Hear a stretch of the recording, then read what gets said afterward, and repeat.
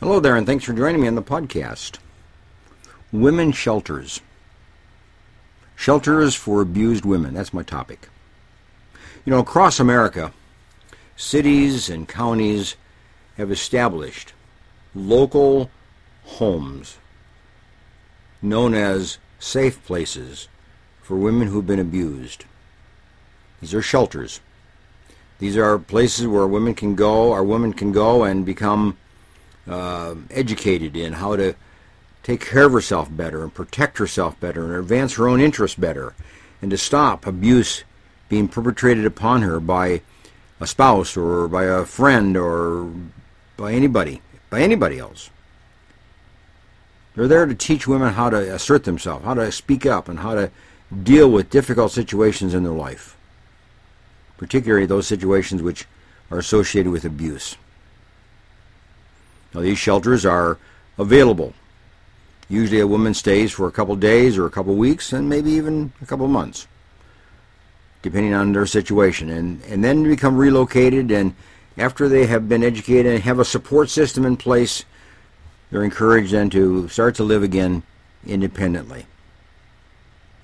Now, one of the things that's important to note is that these shelters are financed.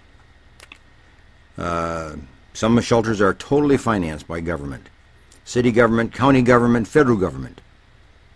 In other words, the rules and regulations and the bylaws and so on are governmental. They must be consistent with the government because they're receiving government funds, and essentially they're government run. Employees are government employees, basically. Some operate on a government grant. Others are on some kind of a government funding base through the county or through a city. On the other hand, some shelters are financed privately. They might be a private foundation that has invested money in this and basically supplies the sources of the money and the staff to provide the services to such women. And then thirdly, there are some shelters that are operated and directed and developed by a religious organization. It could be a church or it could be a nonprofit organization for a particular religious orientation. And all the program and all the services are integrated with the statement of faith of that particular religious organization. So they're different. But they all have one common goal and one common purpose. That is to provide a safe place for a woman who's been abused or is highly likely to be abused, and to teach self-help skills, self-communication skills, assertive communication skills, taking care of yourself, saying no, setting limits, setting boundaries, teaching skills of that nature. That's the second purpose. So it's a community source that is very worthy and necessary. They're generally all women. Now, here's the other issue of this.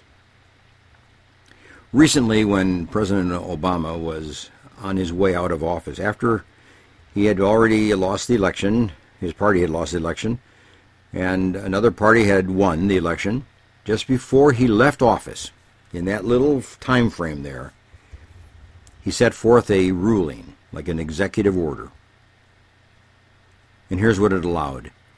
He indicated that these women's shelters cannot exclude from admission a man who claims to be a woman.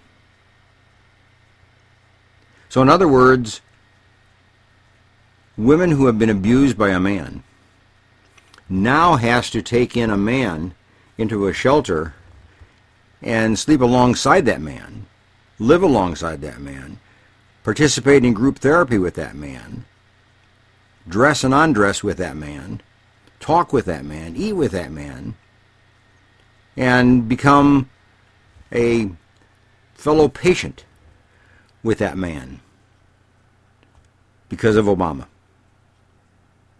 and his commitment to the transgender population and those that are advancing that particular point of view. Now that's an abuse of women itself. So we have these abused women who come into a shelter to protect themselves from abuse. And this ruling puts men into their environment who they are afraid of and associate with abuse, and now have to live with them and deal with them on a daily basis throughout the day. Women hate that. Women don't want that.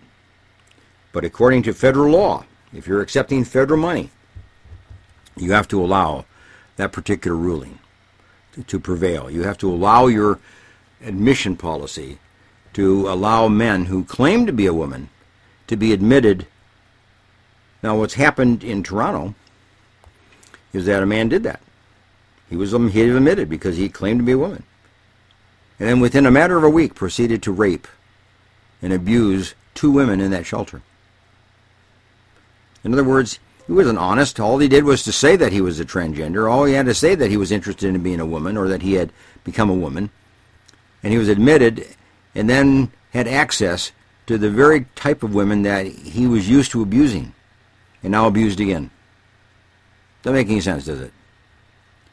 So here we are in a world that's changing, a world that allows people to come up with some kind of an idea as to who they are, what they are, and then we have a world that is trying to protect people who have been abused and been taken advantage of and hurt in a lot of ways and protect them, and then at the same time create a law that says somebody can go into their life and abuse them again, put them at risk again, put them into a state of jeopardy again, create a fear within them again, just by the mere fact of saying that I'm a woman and you have to admit me to a woman's shelter. So that's the world we live in. That's what's happened here recently. And I think we need to be very careful in our own little communities, wherever we are, to communicate with the shelter within your particular community to not support that law and to oppose it and to make sure that that oppositional voice is heard across the nation and within Washington to break down that rule and no longer allow it to take place. That rule falls under the Office of Housing and Urban Development. That's Ben Carson's area. He's the secretary of that department, and he's the one that will be making a decision as to whether that law will be allowed to stand or whether he'll break it down and delete it from the bylaws and the admission policies of women's shelters. So we need to keep a look on that and see how that's going to unfold over the course of the coming weeks and months. Here's my view on that. If I were a director of a women's shelter and had that notice that I have to admit a man who claims to be a woman, I would go to the chief of police of that particular city, or if it's in the county, the sheriff, and say, this is a ruling that I am not in favor of, and I'm not going to support it. I'm not going to allow a man to be admitted, no matter what he says he is. Now, having said that, you ask the chief of police or you ask the sheriff, what will you do about that? Will you arrest me? Will you come in and break our place? Will you close us down? What are you going to do? And now that becomes then the question. So the director of the shelter either then closes it down himself because the city's going to impose it and require it. So you shut the shelter down yourself. And then the citizens of the city will go up in air and uprising and oppose it, and you'll get your objection. And that will change the policy.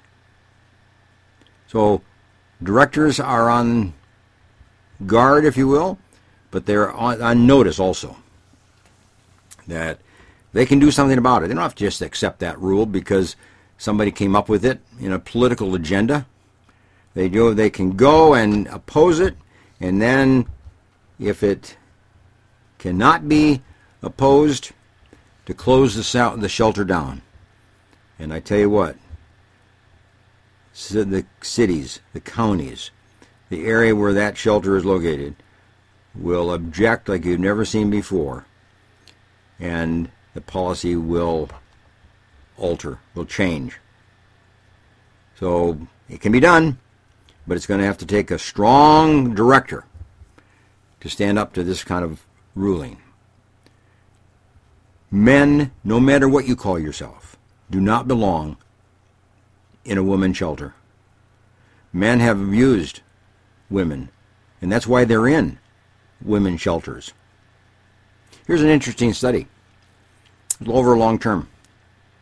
Men who claim to be women still continue to have a high level of violent behavior.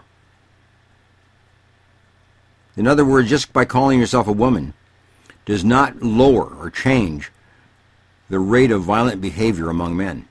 It's still high. It doesn't change whatsoever. So you may change your identity by name or by preference in some way, but your behavior patterns don't change. A lot of other things don't change either, such as the cells of your skin. So this is an area that needs to be really dealt with strongly and firmly.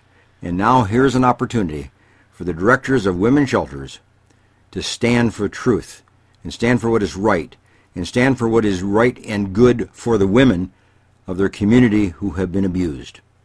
Not to allow them to be abused again or taken advantage of again and again and again. They need to be part of the solution, not part of the ongoing problem. So directors of shelters, there's your challenge.